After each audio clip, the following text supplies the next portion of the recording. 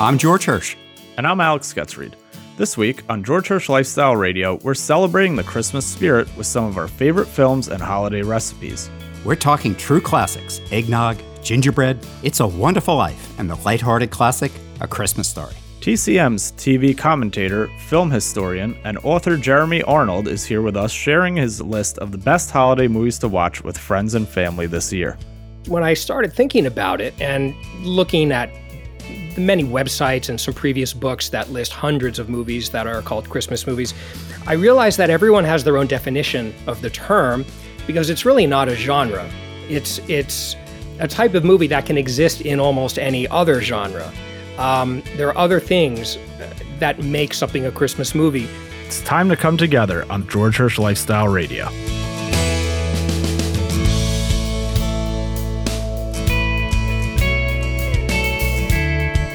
The best way to spread Christmas cheer is singing loud for all to hear. That's right, it's Christmas movie time. A time to be kids again and sit back and watch some holiday movies.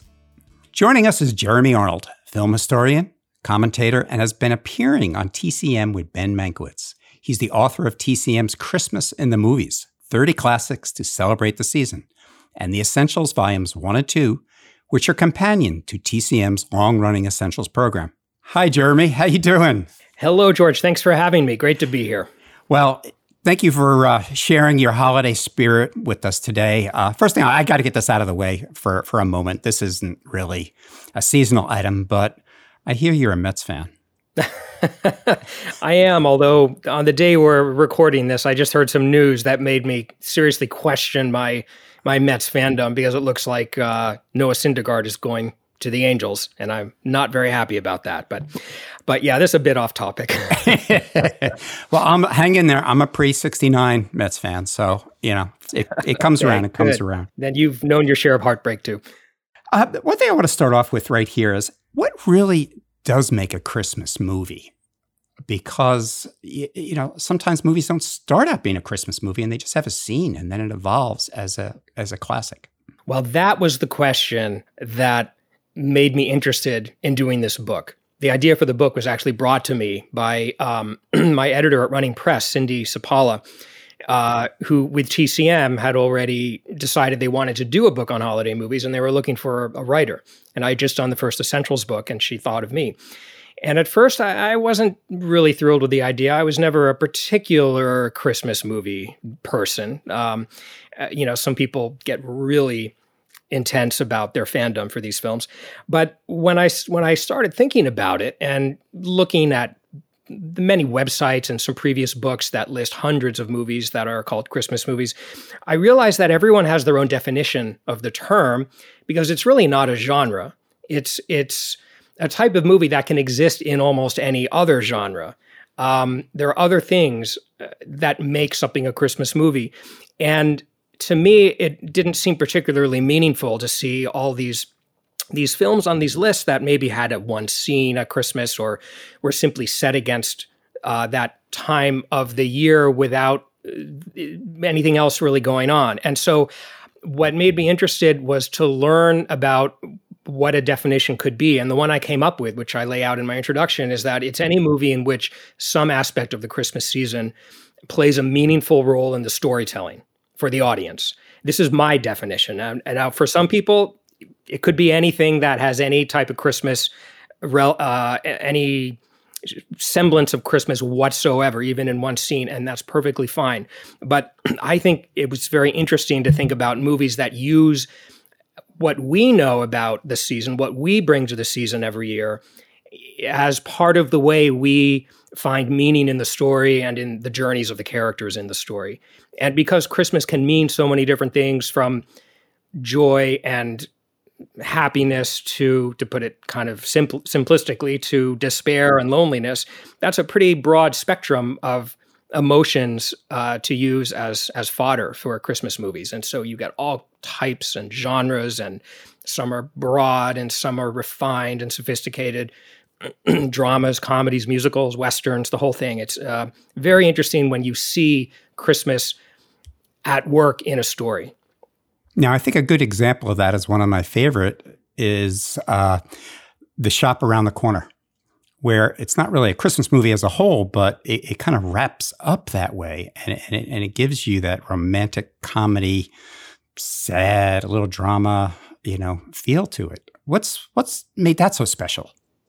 Well, that was a really good way of putting it, that it wraps up as a Christmas movie, because what is so enjoyable about Shop Around the Corner, aside from it being just one of the great romantic comedies from the great Ernst Lubitsch, the director, is that Christmas appears more and more as the film goes on, literally in the frame. You start seeing Christmas decorations, snow, which we associate with the season, visual references to Christmas as the story goes towards Christmas in the timeline of that story.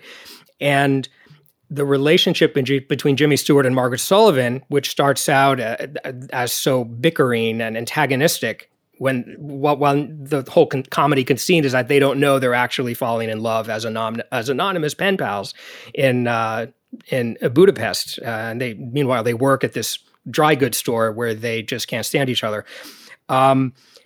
As the season goes on, you sort of get the sense that Christmas time is acting as a catalyst to help bring them together and prod them towards each other and start to look beneath the surface of what they see about each other and realize that they have really beautiful souls underneath. And that is, in the end, the charming thing that finally it brings them together.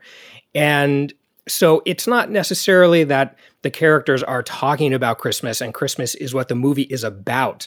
But if it were not set at that time, the movie I don't think would have the same effect, because we bring something to it ourselves when we see that Christmas imagery appear, and we get the sense that it's starting to overwhelm the frame and them, in a sense.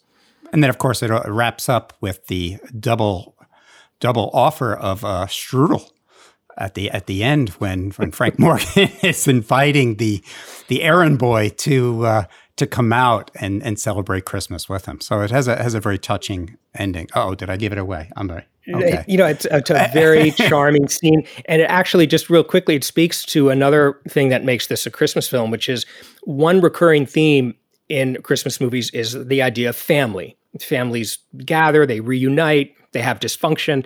You see all shapes and sizes. And in this film, the co-workers at this store become, in effect, a family for us and for themselves. And that is part of how it's a Christmas film, too. Now, talk about a little bit of dysfunction. Another one, and of course, this plays maybe a little closer to Alex because it involves food, is Christmas in Connecticut, where she comes off as the writer, food writer, cook, and then knows nothing about it. That's right. Barbara Stanwyck plays she plays a magazine columnist who masquerades as a Martha Stewart type. And in her columns, she makes her readers think that she has this great farm in Connecticut, that she's a wonderful cook, she's got a baby, and she can do it all. In fact, she lives in a little studio in Manhattan and can't cook anything. And so this is a ruse that even her publisher doesn't know about. And when he decides to do a little promotion for their readers, for a World War II veteran, a decorated veteran, to basically be her guest, be Stanwyck's guest at her house and be treated to this wonderful, perfect home life, she has to come up quickly with a farm, with a baby, with food. And it's very entertaining to see how she manages to pull it off. So it's, it's a delightful screwball comedy. And Barbara Stanwyck, people have to realize she had just done Double Indemnity. You couldn't get a more opposite kind of role or movie than that. That's a hard-edged noir. She was a femme fatale. She was murderous. And here the question is, can she flip a pancake? And you have to hand it to Stanwyck, who is probably the greatest actress of that era in Hollywood. She commits to this role fully. She doesn't look down on it as some kind of frivolous comedy part, something beneath her. She really commits to it, and that she treats comedy as seriously as she treats drama, to put it that way. And I think the result is there on screen, and it's why this film has become such a winner and such a continued delight for people. Now, when we're in Connecticut with Christmas in Connecticut, but if we take it a little bit more, I don't want to say heartland, but move it, let's say, to Ohio with A Christmas Story, which now the film is pretty much from beginning to end, the center is Christmas. And probably a little bit more from people's minds, especially when it runs for 24 hours every year on multiple channels. It's so true. Yes, this is specifically about Christmas as experienced by a child, but also, and this is why I like the movie as much as I do, although I never grew up being a rabid fan for this film, but I've come to admire it. In addition to that, it's also about an older man remembering what it was like as a child to be so excited about Christmas. And a lot of the comedy comes from the tension between those things. Because when we remember these kinds of aspects of our childhood that we love, we do tend to sort of romanticize them and maybe embellish them and maybe heighten them. And that's exactly what kids do when they experience these things for the first time. Everything is heightened when you're young. And so one of the great conceits of the film is that what we actually see when we go back and watch Ralphie experience this Christmas time, what we see, it doesn't always match with the tone of what we're hearing in the voiceover by Gene Shepard. And so there's a lot of great comedy in that. It sort of brings things down to earth, and you see that things are actually a lot funnier than he remembers, or not quite as exciting. And so there's great joy in that. It's really as much a satire as it is a charming recreation of a quintessential childhood Christmas in 1940. I also just want to say that one similarity with Christmas in Connecticut is the idea of the house, the home, as a central component of a Christmas movie. This comes up a lot. Houses, homes, they are used in all kinds of different ways because that's something that we associate so much with real life Christmas, going home, going back to our childhood home, starting to develop our own adult home with our own kids or whatever it may be. But of course, being at home with a family is sort of the quintessential idea of Christmas. And there are movies in which houses are shown to be very dreary and forlorn as a way of making a particular comment about a character as it relates to Christmas. And then there are others, as in Christmas in Connecticut, where, and I love the house in that movie. It's spacious, it's enormous, and yet it's somehow very inviting and warm. And it gives the sense of this is the classic Christmas house in snowy Connecticut. You get to it by a horse-drawn carriage, and it's very inviting. A Christmas Story, it's a sort of a cozy, inviting home of our youth, the way that we remember it. And so that's very key. And then, of course, you get something like Home Alone, where the house is one of the major characters in the film. When you mention home and family, I can think of none other that's centric in the storyline is It's a Wonderful Life. And talk about taking you up and down. It doesn't get heavy religious, but there's a little bit of spiritualness there, especially with the angel. There is, although I have to say that one thing I like about most classic films from that era that in some way touch on religious themes, they tend not to proselytize. They don't try to convert the audience. And I really like that. It's, even a film like Come to the Stable, which is about two nuns trying to build a hospital in Connecticut, I think. And it's not really a Christmas movie, but it feels like one, and it often gets played there. Even that doesn't really hit you over the head with the religious element. But in It's a Wonderful Life, to me, this is the ultimate Christmas movie because not only is it just so impeccably made by Frank Capra, but it depicts the highs and the lows that we associate with Christmas. We remember the joy of the ending, one of the most joyous of any movie, but there's an awful lot of trauma on the way to that ending for Stewart, for other characters, and for us in the audience. And I feel like we really earn that ending as he does. And it just taps into the loneliness and despair that can be as much a part of the Christmas season for any of us in real life as the joy and the togetherness and all that. Sometimes we experience both at the same time. Very, very normal. And It's a Wonderful Life, was also, in a way, rescued by Christmas. The film was not a flop when it was released, as is often reported, but it didn't do well. It barely broke even. And it was pretty much forgotten for 20 or 30 years until it was rediscovered on television. And then in the 70s and 80s, when it was in the public domain for a time, it was shown as much as A Christmas Story is shown now. And that it became a classic because it was shown at Christmas time and people fell in love with this film. Christmas Story, same thing. Did not do well when it came out and was only rediscovered and became a Christmas classic much later. So it's kind of sweet when Christmas in real life can do this to a film, give it new life.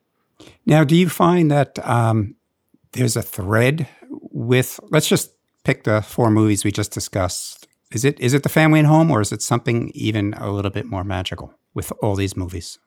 Well, it's not just The Family and Home. That's just one of the recurring elements. The way I like to look at it is Christmas is meaningful in the way that you kind of feel it as a force in these movies.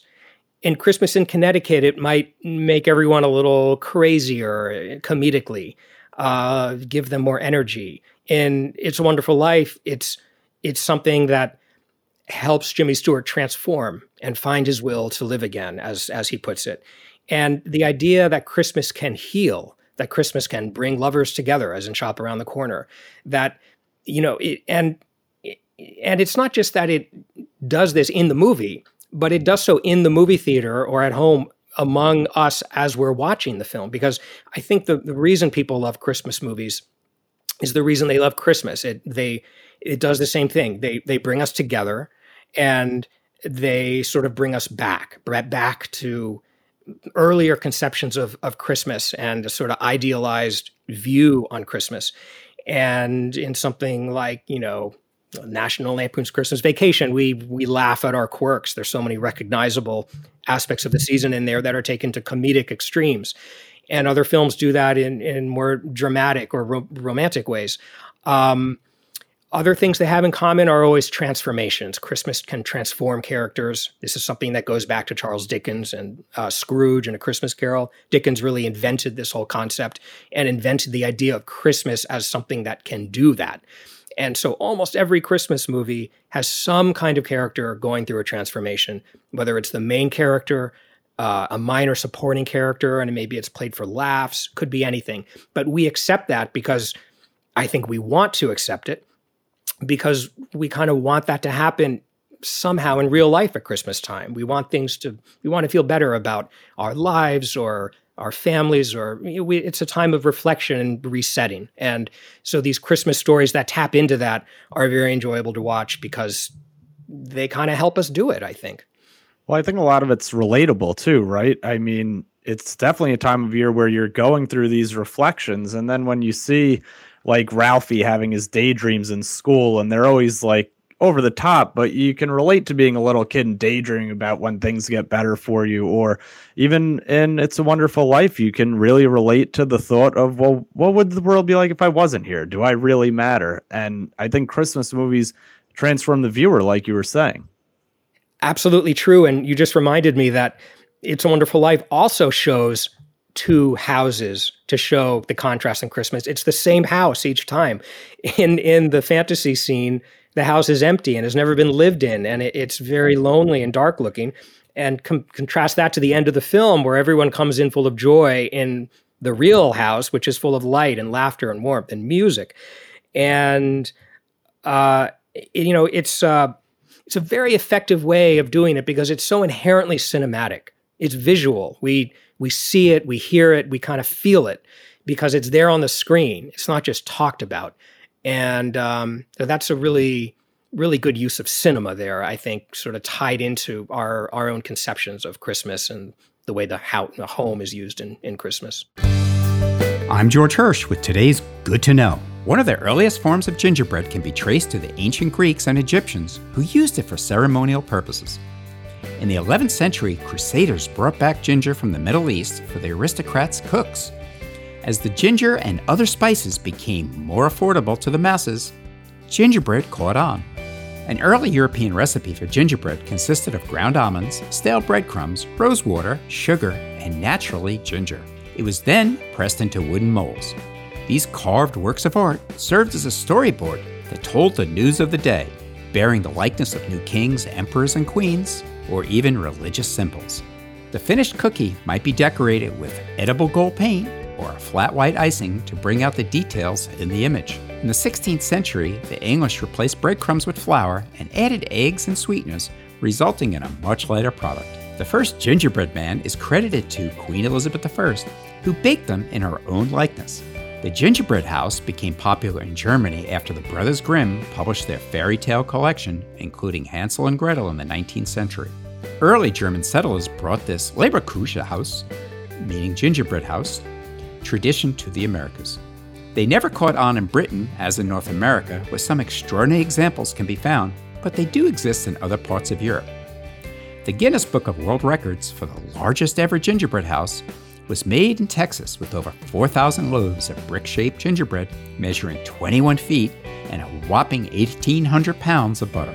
Today, gingerbread is a baked sweet containing ginger and sometimes cinnamon, cloves, cardamom, and anise, and sweetened with any combination of brown sugar, molasses, light or dark corn syrup, and honey.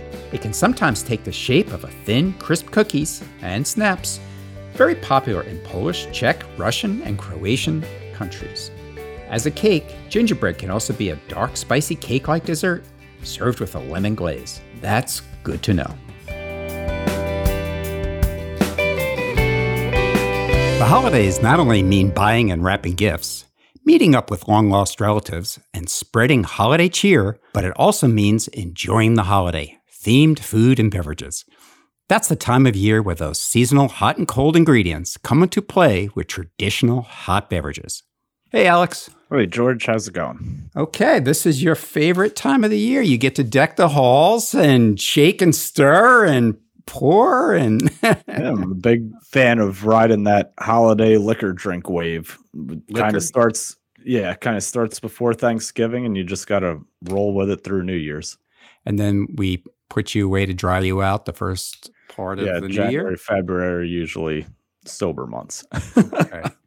Well, some of my favorite things sometimes aren't just the personal imbibing, but also kind of being a little bit creative with drinks. And we've surprised people a number of times with some of the beverages we've put out. And first is from an old Scandinavian friend. Again, he was from Minnesota, a different friend. I must have a lot of friends in Minnesota. I never realized that. And was using a wassail bowl or wassailing, which is actually an Anglo-Saxon tradition. And it was not really of a Christian origin, but it was just a way during the holiday to put together a toast. They would get a very, very, very large vessel, a very large bowl, and it was usually made with a hard cider or a mulled ale. And then they would throw apples in there and sugar, eggs and cloves. And, it was, I don't know, for me, maybe the traditional one was a little nasty. I don't think I would really imbibe and cheer with it. Or if somebody gave me that, I wouldn't. Why? What was in it that wasn't good? I don't know, eggs. First of all, I'm not a clove person. No, me neither. But we do things sometimes, when you do it with clove. So let's talk about an updated wassail bowl. An updated wassail bowl would just be a good apple cider. If you have a good apple cider, maybe a little brown sugar, some cinnamon sticks. You could use a little honey. Take a orange, and if you can peel the zest off the orange, and it's nice if you can do it in one piece, and then stick a couple cloves in it. Not too much, because cloves are very, very pungent, very biting. Yeah, cloves and nutmeg, the way I usually describe them to people is like you put in enough that it changes the flavor of what you're doing, but not so much that there's clove or nutmeg in it.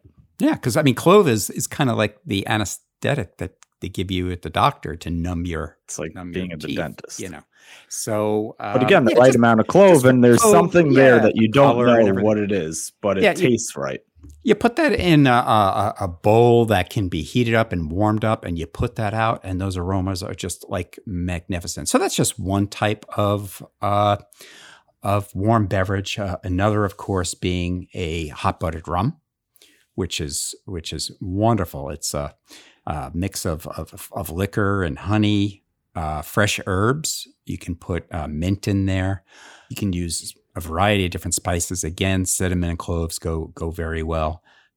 One thing I remember years ago, actually, I was a little down. I don't know if I was starting to come off with a cold or starting to come up. And now this is not medical advice, of course, but I had a beverage manager, a food and beverage manager that says, George, I'm going to fix you a hot buttered rum. I swear within a couple hours, I felt great. Yeah, I do the same thing with a hot toddy. I'll make myself a tea and put a little bit of whiskey in it, and a lot of times it'll kill off a cold. I mean, this isn't obviously medical advice if you're really sick, but if you've got some sniffles, it opens you up. The heat warms you. The little bit of liquor thins out your blood, makes you feel better. Now, one thing I wanted to ask you, Alex, have you ever had a Fusingbier? No, I don't even know what you just Grandma said. didn't make that for you? Fusingbier? I thought that it's you made with sneezed. a Zuckerhock? No? I don't know what any of this is. Okay.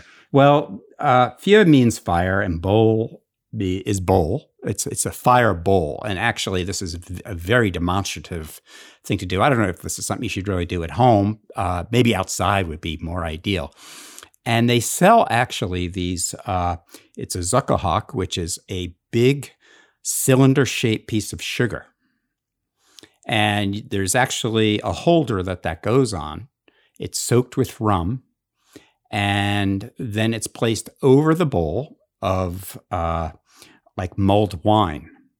And then you take and you pour some rum on top of the sugar, and then you ignite it. So you have the alcohol from the rum burning off in the sugar, and those drippings are going into the wine. So it does taste good, but it is a beautiful thing to see. Now, it sounds like a barbarian celebration. I like that. Now, what makes a mulled wine a mulled wine? Is this just based on the spices that are added to it? Yeah, it's like almost like macerating or marinating. You're mulling the ingredients together. Sometimes, if you want to even bring out more pronounced flavors, you would take like a mullet. It looks like a little baseball bat. Yeah, like what you make a mojito with. Mojito, and you crush that, and you crush that, and you crush all the ingredients in there, and then just make it up and make it more powerful. Now, this next one is not a warm beverage. It's a cold beverage, and it is a out of the park home run. Everybody loves this. I was at an event in Venice, and they brought this out as a kind of like a thank you for being involved with it. It's a Scrapino. It is like over the top. It's a sparkling wine. I don't want to say it's a champagne beverage, but it is made with Prosecco. And you take a little Prosecco, lemon sorbet, a little half and half, a couple ice cubes, and you just put in a blender, only for about 30 seconds, just for it to all come together. And it's almost like if you can picture a Slurpee. Yeah, I was going to say, it sounds like a creamsicle almost. But I mean, I don't like cold beverages. I don't really like things with ice. But this is just over the top. It's almost like a dessert. You can serve it with a spoon. If it's in a fluted champagne glass, it is, again, very demonstrative. Garnish it with a little charred lemon on the top. And it's also very refreshing because it is not really that sweet. That's why you're using sorbet. You're not using sherbet. And a lot of people kind of get those things mixed up. Well, I mean, I think a traditional one that everyone's familiar with is on holiday mornings is having mimosas, right? And this just sounds like a really nice way to take a mimosa up a notch. It totally is. I mean, it's super easy to do. And if you just have these lemon sorbet in the freezer, you just pop it out at the last second and into the Prosecco. So it's a nice, like you said, a morning beverage, brunch, especially New Year's Eve, or New Year's Day. These are the types of things that, want to celebrate. On New Year's, there's no other beverage that's more popular than a sparkling wine and a champagne. Now, yeah, that's definitely what wraps up this wave of holiday cheer that we've been talking about, is usually some type of champagne toast to the new year. Yeah. I mean, the symbolism behind it is that it is of abundance, of really good cheer. Traditionally, I think one of the best simple drinks is just like a champagne cocktail, which is just a sugar cube with maybe a couple bitters in it. Pour it over with champagne, and just let it go. Now, if you're making a champagne cocktail, I wouldn't use the best French champagne. You can get away with something a little bit different. Yeah, I think with any of these, I think with the Scarpino, with the Mimosa, whatever you're doing, you can get away with getting, a $9 or $10 bottle of champagne or Prosecco to make these drinks. Make your buck go a little further during the holidays, because you're not really drinking it for the pure taste of the wine itself, right? Right. And a good way to tell if it is a really, really good champagne is check the bubbles. And because basically you're paying for the bubbles. That's why you have a sparkling wine. I always get anxiety when I see people open up a bottle of champagne. It's just sitting there uncorked, uncapped if they haven't finished it. Because as the bottle sits on the side, all that gas, all the reason of what that wine is about, it's just escaping. How do you check the bubbles? And what are you looking for? Pour it into a glass, and what you want to see is rapidly amount of small bubbles. They go shooting up, right? Straight up, as opposed to, slower, less frequent, and they're kind of zigzagging up a little bit. And it's a good way to tell the quality of the fermentation that was done back in the cellar. Okay, because that was going to be my next question, was what determines the quality of bubble, and it's from the fermentation. Mm-hmm. Absolutely. But your tip is excellent when it comes to any type of mixed wine or mixed sparkling wine. Is you don't need to be spending, a lot of dollars on that beverage. You can go with a little bit less. Yeah, and even with these mulled wines and drinks too, right? And even the ciders. I mean, we've made that wassail bowl, but more of an apple cider with bourbon, and you don't really have to go with a crazy expensive bourbon or an expensive whiskey. You can get a cheaper bottle because so many of those spices are going to take over that flavor anyway. Yeah, and there's nothing wrong with like even the malt cider, or you don't even necessarily even have to put alcohol in it if you don't want. If you have kids, if you have people that aren't imbibing, that they can just have a very flavorful drink to toast. So in a movie like, let's say, Elf, where he's definitely this lost little boy, do we see ourselves in Elf? Is that what makes it like such a cherished Christmas movie? Oh, absolutely. I mean, this is a man-child who experiences, oh boy, Santa Claus is coming. He thinks Santa's really coming to the mall. Well, that's, I hope that we were all like that at one point. I can't quite remember, but I mean, believing in Santa Claus and being so over the top excited. It's like in A Christmas Story where things are heightened for the child. Things are really heightened here for Buddy, Will Ferrell, but to a more exaggerated comic extreme, because it's the different kind of comedy, obviously. So yeah, I do think we see ourselves. And I'm always touched when I see Elf. The ending of that movie gets me every time. I mean, I can't believe that it does. But when you see Santa flying his sled over New York, over Central Park, there's something about that which is just the sort of classic conception of what kids think Santa is and the way it should look.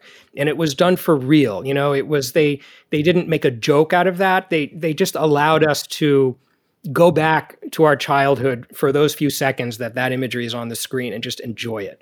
And I really love the movie for that. It's very funny in other ways too, but that is probably my favorite moment. So I have to ask, because it's probably been the biggest internet debate about Christmas movies for the past couple of years. Christmas movie or not, Die Hard, in your opinion? Christmas movie. Yeah, in fact, if people are interested, I actually wrote an article for The Hollywood Reporter 2 or 3 years ago about this, and it's easy to find online if you care to look for it. And I wrote a pretty a lengthier defense of the film as a Christmas movie. I also write about it in this book. It's in there for sure. Yeah, it is a Christmas movie because Christmas plays a meaningful role in the storytelling. It's basically a film about family dysfunction and reunification before the terrorists take over and McClane has to go into action. But the way the film starts is with him going to journey to his wife to try and reconcile on Christmas. And that is a classic Christmas movie kind of idea. But even more than that, the film takes conventions of the action movie and basically finds Christmas movie variations on them. So, ho, ho, ho, now I have a machine gun, we see at one point. We see, a sort of very ugly version of a Christmas sweater with that written on it. We hear Ode to Joy in the soundtrack when the thieves finally open the safe, and it's as if they're opening a big Christmas present. So there are all kinds of other references too.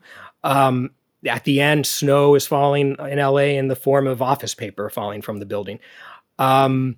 There's Christmas music in there. And also, this is a joyful action movie. Yes, there's violence, there's shooting, there's killing, there's death, but it's not unpleasant or cruel. It has a joyful tone to it. And that makes it, I think that is the secret that makes it something people want to come back to every year at Christmas. At least those of us who do. And personally, I like something a little different. I like a little darkness, a little cynicism, a little something different than the usual, heartwarming stuff.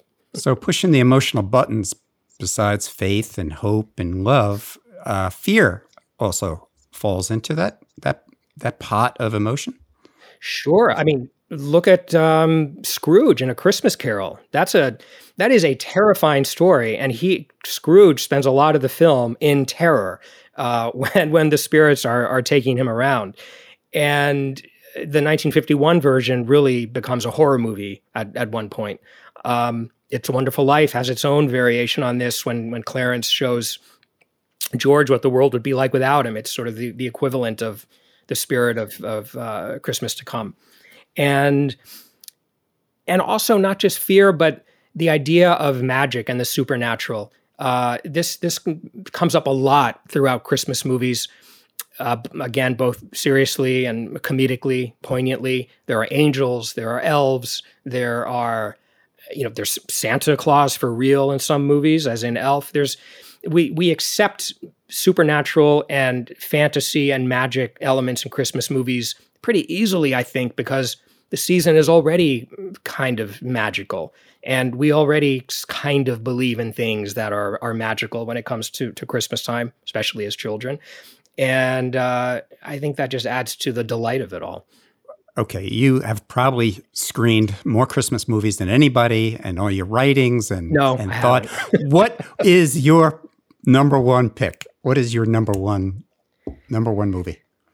Well, I have to say It's a Wonderful Life for the reasons that I already went into. And it may not be the most fascinating choice because it's a pretty common choice, but you have to hand it to Frank Capra in his blending of the tones, which is so hard to do in movies. It's probably the hardest thing a filmmaker can do is blend tones like that, because audiences get conditioned pretty early in a film to expect a certain type of approach. And then if you suddenly try and recondition them to accept something else, it doesn't always work. You really have to know what you're doing in terms of controlling the flow of the audience's response and emotion. But it's so uplifting and heartwarming at the end. It's really hard to get away from that. It gives you a complete emotional experience, that movie. So that to me is the best one. But beyond that, there's one classic that I really love that should be better known, called Remember the Night. This is a 1940 film with Fred MacMurray, Barbara Stanwyck, before they did Double Indemnity. And actually, they did two other films together after that, too. And this is a film written by Preston Sturges, directed by Mitchell Leisen. And it's a romantic comedy with some very serious drama in it as well. It also is a film that blends tones very well. MacMurray is an assistant DA in New York who's prosecuting Stanwyck for shoplifting. And the conceit of the story is that she has to spend the holiday in jail until the trial can start. He takes pity on her, bails her out, ends up driving her to Indiana, where they both have childhood homes. And of course, they end up falling in love, and we wonder what will happen with the trial. But the point is that it uses tropes of Christmas to define the characters. We go to Stanwyck's parents' home, and it's a dark, foreboding house with one of the most horrific mothers in movie mother history. And we go to Fred MacMurray's house, and it's full of light and warmth and good cheer and festiveness and food. And that tells us about the characters, and it tells us something about the emotional suffering that Barbara Stanwyck has gone through in her life. And it's through tropes of Christmas time. We just instantly recognize it. And other than that, it's just a beautifully written and produced film, and it always tears at people's heartstrings. And I think anyone who seeks it out, gives it a chance, I guarantee that you will like it. Maybe I shouldn't say that, but if you don't, contact me. I'll send you a free book. Well, I know, Alex, your number one is Elf. Okay. Yeah, Elf's probably up there for me. I grew up on Home Alone, so I love Home Alone. And I agree with you, Jeremy. I think my number one too is It's a Wonderful Life, followed by The Shop Next Door. That's one of my top.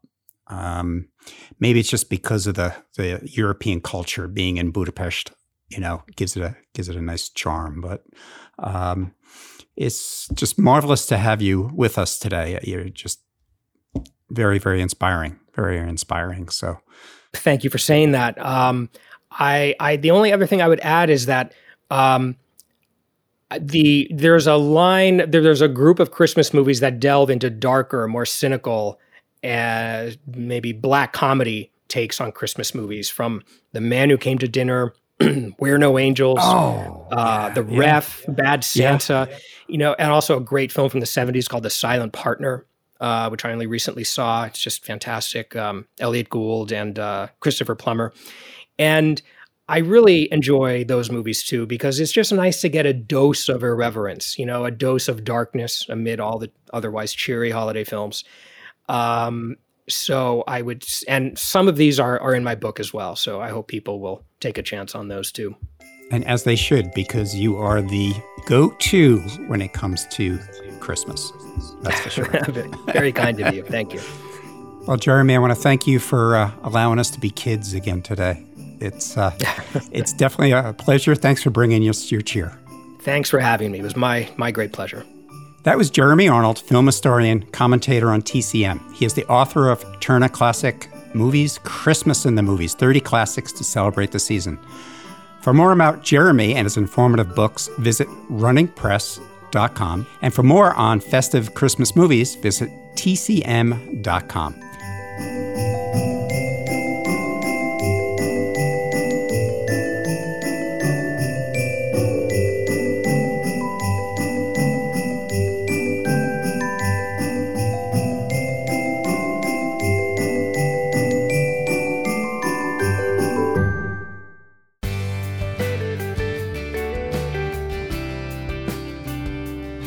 For more food, culture, and lifestyle tips, guest interviews, and our podcast, visit wliw.org/radio and chefgeorgehirsch.com.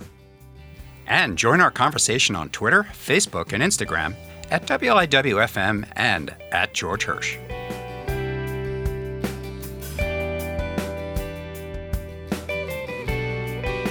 Recently, Alex and I were in the kitchen, creating some exciting dishes and having fun with food. Okay, Alex, so this time of year, we're talking about, beverages and celebrations. Do you ever celebrate with a Yuletide flip? I don't know what that is, so I might have. You got to explain it to me. I'm not doing any flips with my body, if that's what you're asking. Well, I think doing it sometimes, a Yuletide flip with a beverage is actually a good way of celebrating cheer. Now, actually, a Yuletide flip is the name, a flip. And I even used it in It's a Wonderful Life when Clarence the Angel had walked into the bar and he ordered a flip. And he said, "We don't serve those kind of drinks here. We Yeah, that's serve a whiskey great to scene. people who want to get drunk quick." Exactly. Yeah, but a Yuletide flip, it comes from an eggnog. It's basically, if you can think about it, it's almost like the thinnest of pastry cream in a beverage. If you can think of it, if you can think about it, like a sauce anglaise almost, But it's readily available, of course, off the counter in the store, which is fine, and it's easy and it's safe because it's been pasteurized. But it's not necessarily the same taste you're going to make if you make it at home. And again, it's Christmas Eve, it's Christmas Day, it's New Year's Eve, New Year's Day, and you say, "Oh, I want to make something special." Chances are you have all the ingredients in your home. You have the dairy, you have the cream. But historically, it is British, and it was made with a milky ale-like drink. Probably I'm thinking it was kind of the bilge that came off their ale. That's what I'm thinking of, like that type of stuff. It was used mostly by the wealthy because they were the ones that toasted people to prosperity and good health. Founded in about 1700s, that's the earliest that it had with the American colonies. And that's probably where it kind of was brought up as it was a eggnog or as a flip, because the beverage you would have the eggs in one container, the beverage in the other, and you would flip it back and forth until it made this custard. But that's what gets me is it's funny because when you hear a name like eggnog, right, you picture eggs and you don't think of them in that kind of beverage form. So your description of it as being more of a pastry cream now makes the name eggnog much more appealing than it is to me before. But now, talking about how they used to do it, because everything's pasteurized and pre-made now, right? You get a carton of eggnog when you go to the store. But yeah, now I can see why the name flip came from that, because you're probably getting air into the eggs, right? You're whipping them. It's getting frothy. Yeah, so if they were pouring it back and forth, it's almost the same as today using mixers. And eggnog, again, very, very simply, a very easy recipe. And of course, we always have all these beverages, posted online. But it would be 6 egg yolks. Save the whites, because you can whip the whites into a meringue and use that as a garnish on top. 2 cups of milk, or even half and half, or a little bit of heavy cream. As far as alcohol, if you're serving it with alcohol, you could put either rum or brandy or a whiskey in there. Yep. I was going to say, one of my favorite holiday traditions, and I've been going to the same barber for years. He's a good friend of mine. And every year around Christmas, he makes a batch of his own eggnog. And he uses a couple of different kinds of rum in it. And he makes the eggnog himself. He won't give me the recipe. But every year before Christmas, I usually get one haircut that I don't really remember, but we have a great time in the barbershop just talking and going over the year. And it's such a great way to connect. Now, do you go there even if you don't need a haircut just to get an eggnog? It's funny. Sometimes I do. Like, there's been years where I was living in the city or something and I got a haircut there and just came out for Christmas. And yeah, I stop in the shop because, it's always fun to talk to your barber, especially when he's serving you up homemade eggnog. That's delicious. Again, from here on in, once you have the eggs, you have the sugar, you have the dairy that you're putting in it, the alcohol. And if you want to do it for kids, leave the alcohol out, and you can even use chocolate syrup. Oh yeah, that's a good tip. And that would work. And then whether you use nutmeg or cinnamon, I only use fresh grated nutmeg. I don't use the stuff in the jar. It tastes a world difference. And you need barely anything when you grate it fresh, and it makes such a difference. Barely nothing. Yeah, it's like zip, zip, zip. It's done. Yeah, it's a little fresh grated orange rind, and then just whip up the yolks and the sugar, heat up the liquid, and then temper the yolks and the liquid back and forth. And again, the recipe is on the site if they want it. Use a little bit of the extra whites as a dollop of meringue on top. And it's an excellent way of toasting the new year and spreading cheer. As you enjoy your holiday cheer, please drink responsibly, not just for the alcohol, but also for the calories. And from Alex and myself, we wish you and your family a Merry Christmas and the happiest of holiday seasons.